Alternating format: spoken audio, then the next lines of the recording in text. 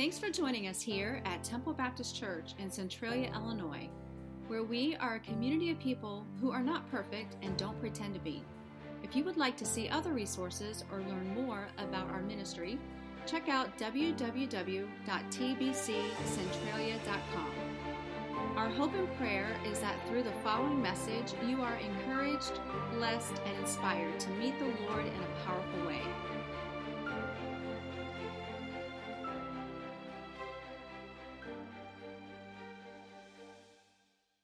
Well, today, I want to talk to you about the hope of Easter. You know, and when I think of the hope of Easter, I want to share with you two things. One is what happened on that Easter Sunday, and the second thing that I want to share with you is why. And the way that I do this is I'm going to walk you through, I'm going to take us to 7 different locations in Scripture and just pull a snapshot out of there because all of these locations point back to the hope of Easter. So the first place I want to take you to is the wilderness. And this is where Jesus started his ministry. He had just been baptized by John the Baptist in the River Jordan. And the Bible tells us that he went out into the wilderness. And for 40 days he fasted. And during those 40 days, Satan tempted him. So if you've got your Bibles, turn over to Luke chapter 4. And I'm going to read in Luke chapter 4. And I'm going to read verses 5 through 7.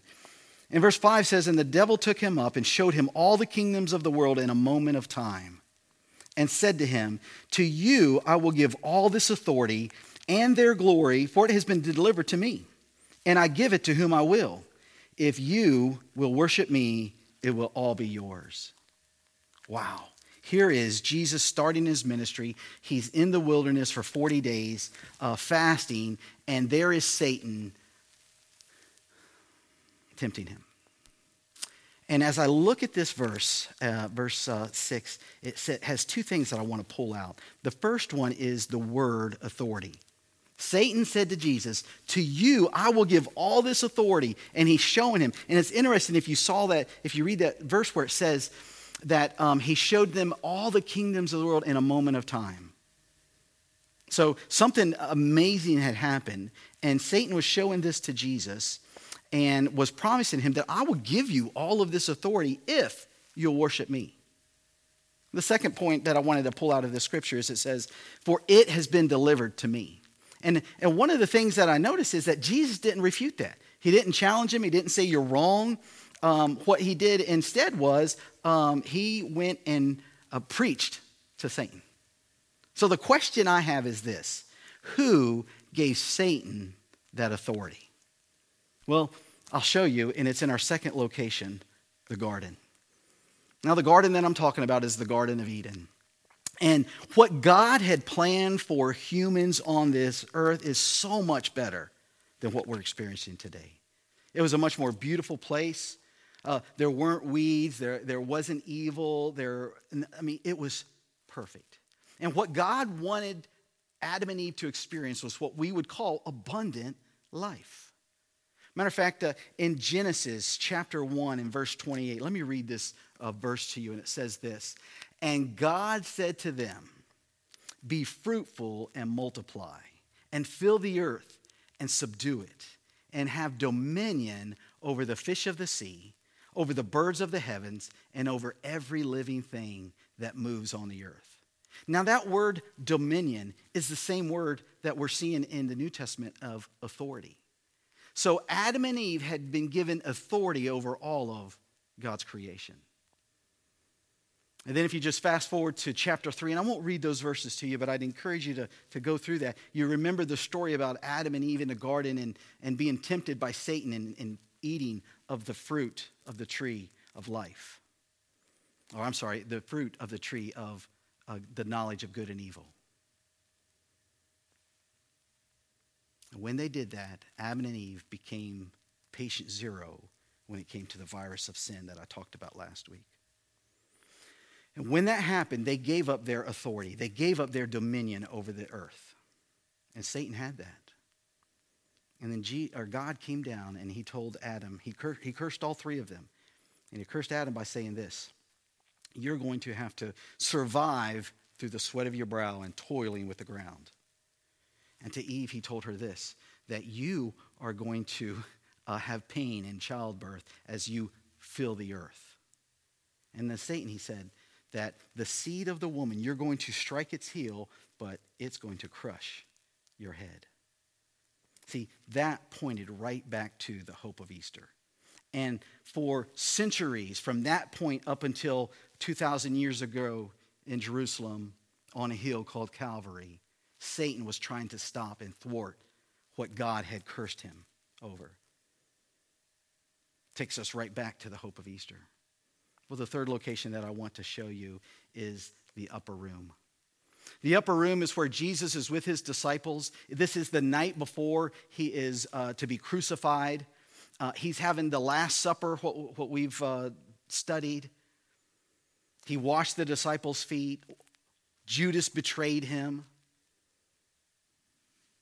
In less than 24 hours, he's going to be crucified. And listen to what Jesus said to his disciples in John chapter 16 and verse 16. He said this, "A little while, and you will see me no longer. And again, a little while, and you'll see me." Now think about that. A little while, see me no longer, and then a little while, you'll see me. Now I want to get nerdy with you on this a little bit. And was he talking about the second coming? And meaning a little while, in less than 24 hours, I'm going to be taken away, I'm going to be crucified. And then in a little while, because the Bible tells us that a day is as 1,000 years, and 1,000 years is a day in God's timetable. And if you go back to that verse in Luke where I talked about how Satan showed Jesus in a moment of time all of the different kingdoms and dominions of this world. Is that what it was talking about there? Well, it could fit. But sometimes the simplest answer is the right answer. And could it just be that when he said, "A little while you'll not see me," he was talking about in less than 24 hours. He's going to be crucified. And then in a little while, just over 72 hours, I'm going to be resurrected. You're going to see me again. Well, to see this, let me take you to our next location, and that is the tomb. Now, the Gospels, Matthew, Mark, Luke, and John all capture this. In Luke chapter 24, you can read about the experience at the tomb by everybody. If you go to Mark chapter 16, it covers the same story. Matthew chapter 28, same story. But I want to go into John. And in John, I want to read out of chapter 20. And I'm going to start in verse 11, but let me tell you about verses 1 through 10. Because what happens is it tells us that Mary was going to the tomb early in the morning. This is probably 6 o'clock, just as before it's dawn. And her and some other women were going out there. And when they got there, they found the tomb was empty. And an angel told them, "We know you're looking for Jesus of Nazareth. He has risen. Go tell the others." So they go back and they tell the disciples, and Peter runs alongside of John to the temple or the tomb. They look inside the tomb. They see that it's empty. And the Bible tells us in these different stories that John believed in his heart. He knew. He remembered Jesus telling him that this was going to happen and I'm going to be raised from the dead, and he believed that. Peter, not so much. Matter of fact, in John 20, and it tells us that Peter pondered these things. He thought about them as he's walking back to his home. Well, that takes us to verse 11. And in verse 11, everyone's left, and Mary's still left there by the tomb. And it says, "But Mary stood weeping outside the tomb, and she wept. And as she wept, she stooped to look into the tomb. And she saw two angels in white, sitting there where the body of Jesus had lain, one at the head and one at the feet. And they said to her, 'Woman, why are you weeping?' And she said to them, 'They have taken away my Lord, and I do not know where they have laid him.' Having said this, she turned around and saw Jesus standing, but she did not know that it was Jesus." Now, you may be wondering, how in the world could she not recognize Jesus? She just spent 2.5 to 3 years following him and watching all that he'd done. Matter of fact, the night before, she was one of the ones that had pulled the body down and helped take it to this tomb. Well, I submit to you that Mary was experiencing some emotional distress. I mean, think about that. Someone that she loved dearly, somebody who had breathed life into her, who had spoken words of life, who had given her a new lease on life, was gone. She watched him die on the cross. She helped put his body and wrap it and carry it to the tomb. And for 3 days, this is the memory that she has. And then on the first day of the week, she's going there. And the reason why she was going is she was with the other ladies. They were going to prepare the body because they didn't have time because of the Passover.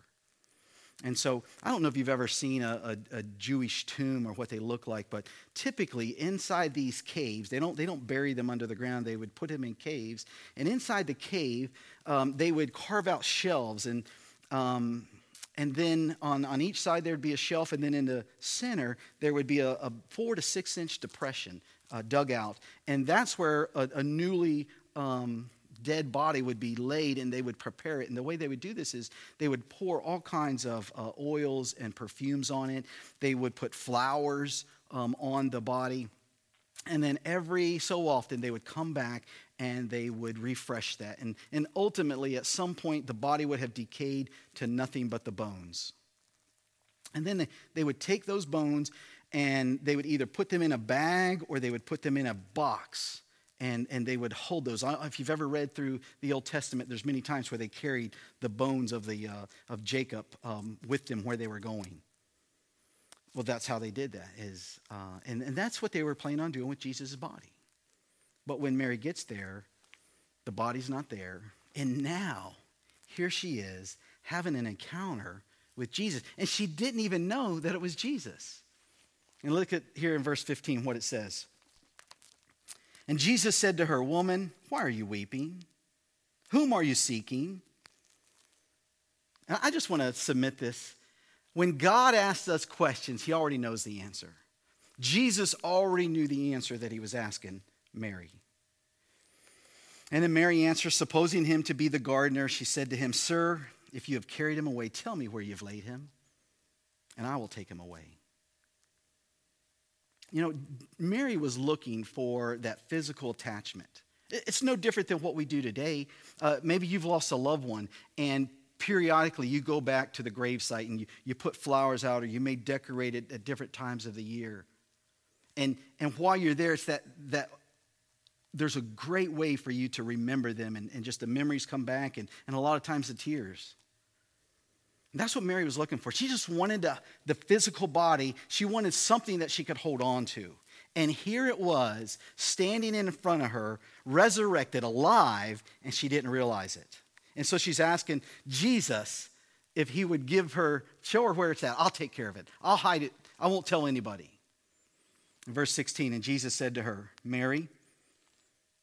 When he used those words, she knew. And she turned and said to him in Aramaic, "Rabboni," which means teacher. Now you can imagine what just happened as Jesus identifies himself through calling her by name. And Mary is now excited. And the Bible tells us in 17, Jesus said to her, "Do not cling to me, for I have not yet ascended to my Father." You know, this verse "cling" here is used 36 times, 36 times in the New Testament. And each time it means to touch. Matter of fact, there's a story about Jesus going through the crowds, and there was a woman who had a physical disorder for years, and she touched the hem of his garment. And Jesus said, "Who touched me?" That's the same word that we see here as the word "cling." And so Jesus is telling Mary, "Don't touch me, for I've not yet ascended to my Father." But then he gives her something. He says, "But go to my brothers and say to them, I am ascending to my Father and to your Father. I am going to my God and to your God." And let them know that. And so Mary leaves, and she goes to tell everybody. And the way the Bible says is, "I have seen the Lord." Well, let me help you. This is what happened, and there's a little more to it, because Jesus isn't done. And later that day, let me take you to location number 5. And location number 5 is the house. This is where the disciples were hiding, for lack of a better term. Matter of fact, it tells us that they were hiding. And because the Jewish leaders, the Roman leaders, everybody wanted to find out where the body of Jesus was. Everybody knew he was dead. Everybody knew he was crucified. And so in John chapter 20 and verse 19, it says this. And on the evening of that day, the first of the week, the doors being locked, where the disciples were for fear of the Jews, Jesus came and he stood among them and he said to them, "Peace be with you." In verse 20. And when he had said this, he showed them his hands and his side, and then the disciples were glad when they saw the Lord. Wow. So what happened? Because when you see that he showed them his hands and his side, it literally means that he allowed them to come up and examine and touch it. That's why Thomas, when he wasn't here for this and he found out about it, he said, "I'm not going to believe until I can touch him," because everybody else already had. What happened? What's the difference between earlier that morning when Mary's trying to love on him and hang on to him and he's saying, "Don't touch me, don't cling to me, I've yet to ascend to my Father." And then here in the evening, probably sometime between 6 p.m. or 9 p.m. or maybe even a little bit later, and they're all locked in, hiding for fear of what can happen to them. And Jesus appears and he says, "Examine me. Know that it's me." What happened? Well, I'll tell you what changed. He ascended to the Father. And when he ascended to the Father, he got back the dominion.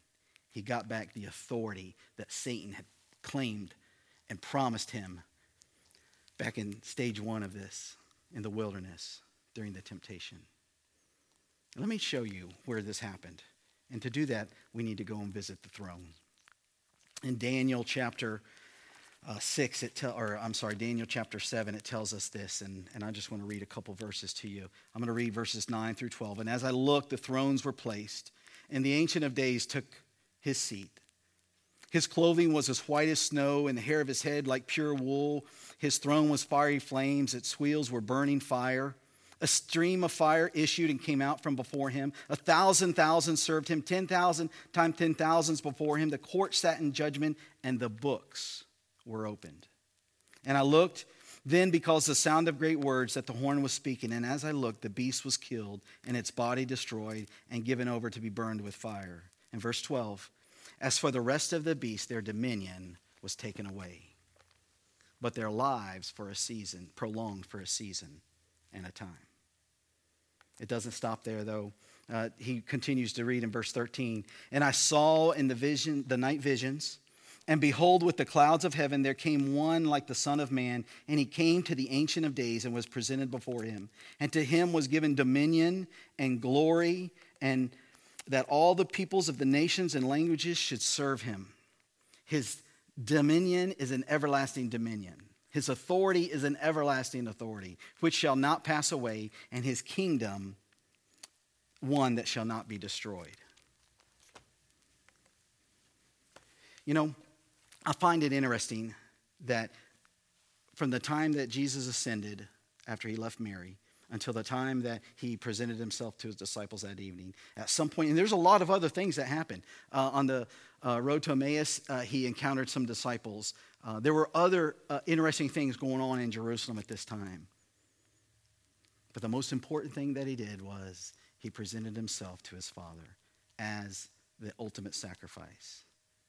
The debt of sin had been paid for in full. And I'm here to tell you on that first Easter morning that a judgment took place on that resurrected day. Between Sunday morning and Sunday evening, Jesus presented himself.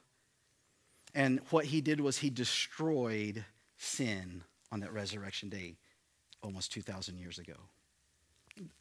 There's a verse in 1 Corinthians that tells us about this and explains it. It says, the sting of death is sin, and the power of the sin is the law. But thanks be to God who gives us the victory through our Lord Jesus Christ. You know, the hope of Easter is just that, it's victory. Death was arrested. The sting of death is sin, and it is no more. We have hope.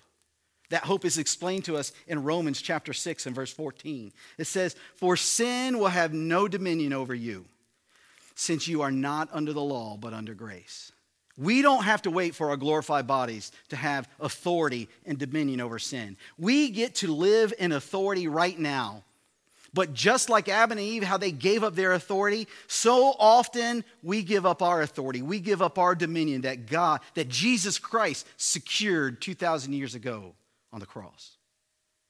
Matthew 27 talks about how that the authority, and it demonstrates the authority over death very clearly. So let me read to you from Matthew chapter 27. It's a very interesting scripture. You should certainly mark this. I'm going to read verses 50 through 53. And Jesus cried out loud with a loud voice, and yielded up his spirit. And behold, the curtain of the temple was torn in two, from top to bottom, and the earth shook, and the rocks were split. In verse 52, the tombs were opened, and many of the bodies of the saints who had fallen asleep were raised. And coming out of the tombs after his resurrection, they went into the holy city and appeared to many. Woo! I don't know about you, but could you imagine? The Bible tells us they call this the first fruits. And so those saints who had believed, and before Jesus even was on the scene, their bodies, see, Jesus was given all authority, given all dominion. And this example was so that they could walk throughout Jerusalem. And I'm confident they went and saw their family members and identified themselves. Crazy. But that's what happened in Jerusalem on this first Easter Sunday. Well, let me take you to the seventh location. And the seventh location is this, the Mount. So I've talked about what's happened and a little bit of the why, but this here answers why Easter happened. I mean, I've thought about this many times. I don't know if you have, but wouldn't it be nice that when you come to a saving knowledge of the Lord Jesus Christ, that poof, you go into eternity? Wouldn't that be incredible? You don't have to deal with the aches and pains. You don't have to deal with the suffering in this life. You don't have to deal with the problems of sin and evil. You just go straight into heaven. But that's not what Jesus had. That's not what God ordained. And Matthew 28 tells us this. In verse 16 it said, now the 11 disciples went to Galilee, to the mountain which Jesus had directed them. Now Jesus had been with them for 40 days. This is the 40th day. And during those 40 days, I find that there was 8 different times where Jesus interacted with the disciples. So he didn't stay with them those entire 40 days. He didn't sleep with them at night. And it tells us that he presented himself to upwards of crowds of 500. In verse 17, and when they saw him, they worshiped him, but some doubted. And now let me read Matthew 28 and verse 18 to you.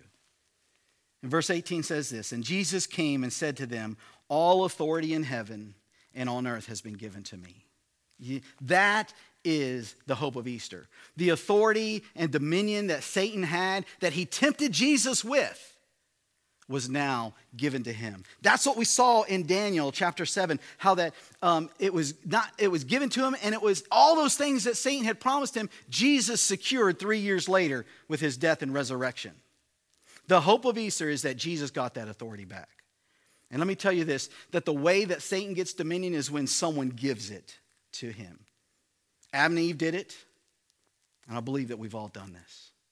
At some point in our life, we come to the knowledge of good and evil, and when we sin, we give authority and we give dominion over to Satan.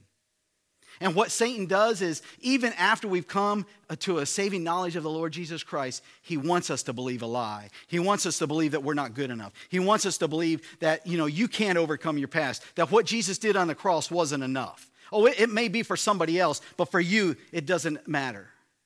And when we believe that lie, we give Satan the dominion. And yet Jesus came to take it back. And with a simple prayer and the blood of Jesus is applied, and we get that authority, we get that dominion back in our lives. And the question that we have to ask ourselves is, are we going to claim this? Are we going to take this? I believe that we all want victory. I believe that we don't want to give away the dominion. We don't want to give away the authority. But many times there's an area in our life that we continue to struggle. We continue to give that back to Satan, even though he has no power, even though he has no authority in your life, because you're a child of God. Why? It's been paid in full. Jesus entered into the most holy place, and he obtained our eternal redemption. And the ideal is what he told his disciples in Matthew 28 and after verse 18. He says, go and make disciples. That's why we don't get saved and poof, we're in eternity. God wants us to go and make disciples. So why all this captured in Scripture? Well, it tells us in John chapter 20 verse 31. At the end of the chapter, he says, but all of these things were written so that you may believe. What do you believe? That Jesus is the Christ. That Jesus is the Messiah, the Son of God. And that by believing you may have life in his name. That's what the hope of Easter is all about. Do you want to have the best Easter ever? You don't have to live defeated. You claim that back. You claim what Jesus secured 2,000 years ago. Just like Adam and Eve gave it up 2,500 years before Jesus was on the cross, the same thing happens to us. Only it's 2,000 years later, and we're giving up our authority. We're giving up our dominion. And so I would ask you this. Normally in a church, I would ask people to close their eyes, bow their heads, but you know what? You don't have to do that. It doesn't matter where you're at, what you're doing. Just listen to me right now. If you have given your life to God, I want you to, in the comments, just write, I believe. If you've ever asked Jesus Christ to be your Lord and Savior, let's put your testimony down and share that. Because there are people who are watching this right now and they're seeing those comments and they're wondering, am I the only person? If I were to identify as a Christ follower, would I be alone? Show them right now that they're not alone. Show them and proclaim what you have done.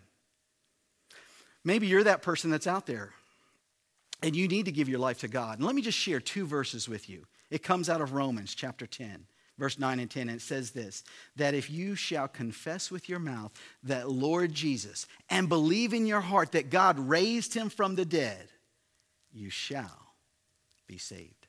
It's that simple. It's not typing the words I believe. It's believing that Jesus Christ 2,000 years ago died on a cross to pay for your sins. And believing that not only did he die, but 3 days later, he rose from the dead. And today, he sits at the right hand of the Father. That's how simple Christianity is. Maybe, and I would encourage you, reach out to one of our pastors that are there online with you. Let us know. We've got a resource, and we'll share with you after this how we can get that into your hands. This is how you make the best Easter ever. And maybe you're out there and you need to give your life back to God. You need to claim the authority. You need to claim the dominion that you've given up to the enemy. You can do it right there, privacy of your own home. With people there, I'd grab hands, I'd start praying. Do you believe? I know it sounds simple. I know it sounds too easy, but it's just that. There's nothing else added. Do you believe? Let's pray. Dear Heavenly Father, Lord, I just come to you and I ask God that this Easter, Lord, is different. God is different, much like it was for that first Easter. The disciples didn't know what to think. The ladies wondered. The Jewish leaders were upset and furious. The Romans just wanted everything to be calm. And yet, God, many people missed out on what happened. How that you appeared in front of the Ancient of Days and you offered up yourself as the payment. God, I thank you that one day a little 7-year-old Ronnie Tabor reached out and accepted this free gift. Lord, I pray that those that are listening to this right now, God, that they would establish in their heart that they believe exactly what Romans chapter 10, verse 9 and 10 say. Have your will and your way through this message. In Jesus' name, amen. Well, I hope that you make this your best year or your best Easter yet. As a church, it's our honor to play a small part in all that God is doing in and through your life, and we would love to continue with you on that journey. To find out what your next steps could be in your relationship with Christ, simply go to www.tbccentralia.com/next. You see, here at TBCC, it's our mission to lead people to become fully devoted followers of Christ who walk by faith and not by sight.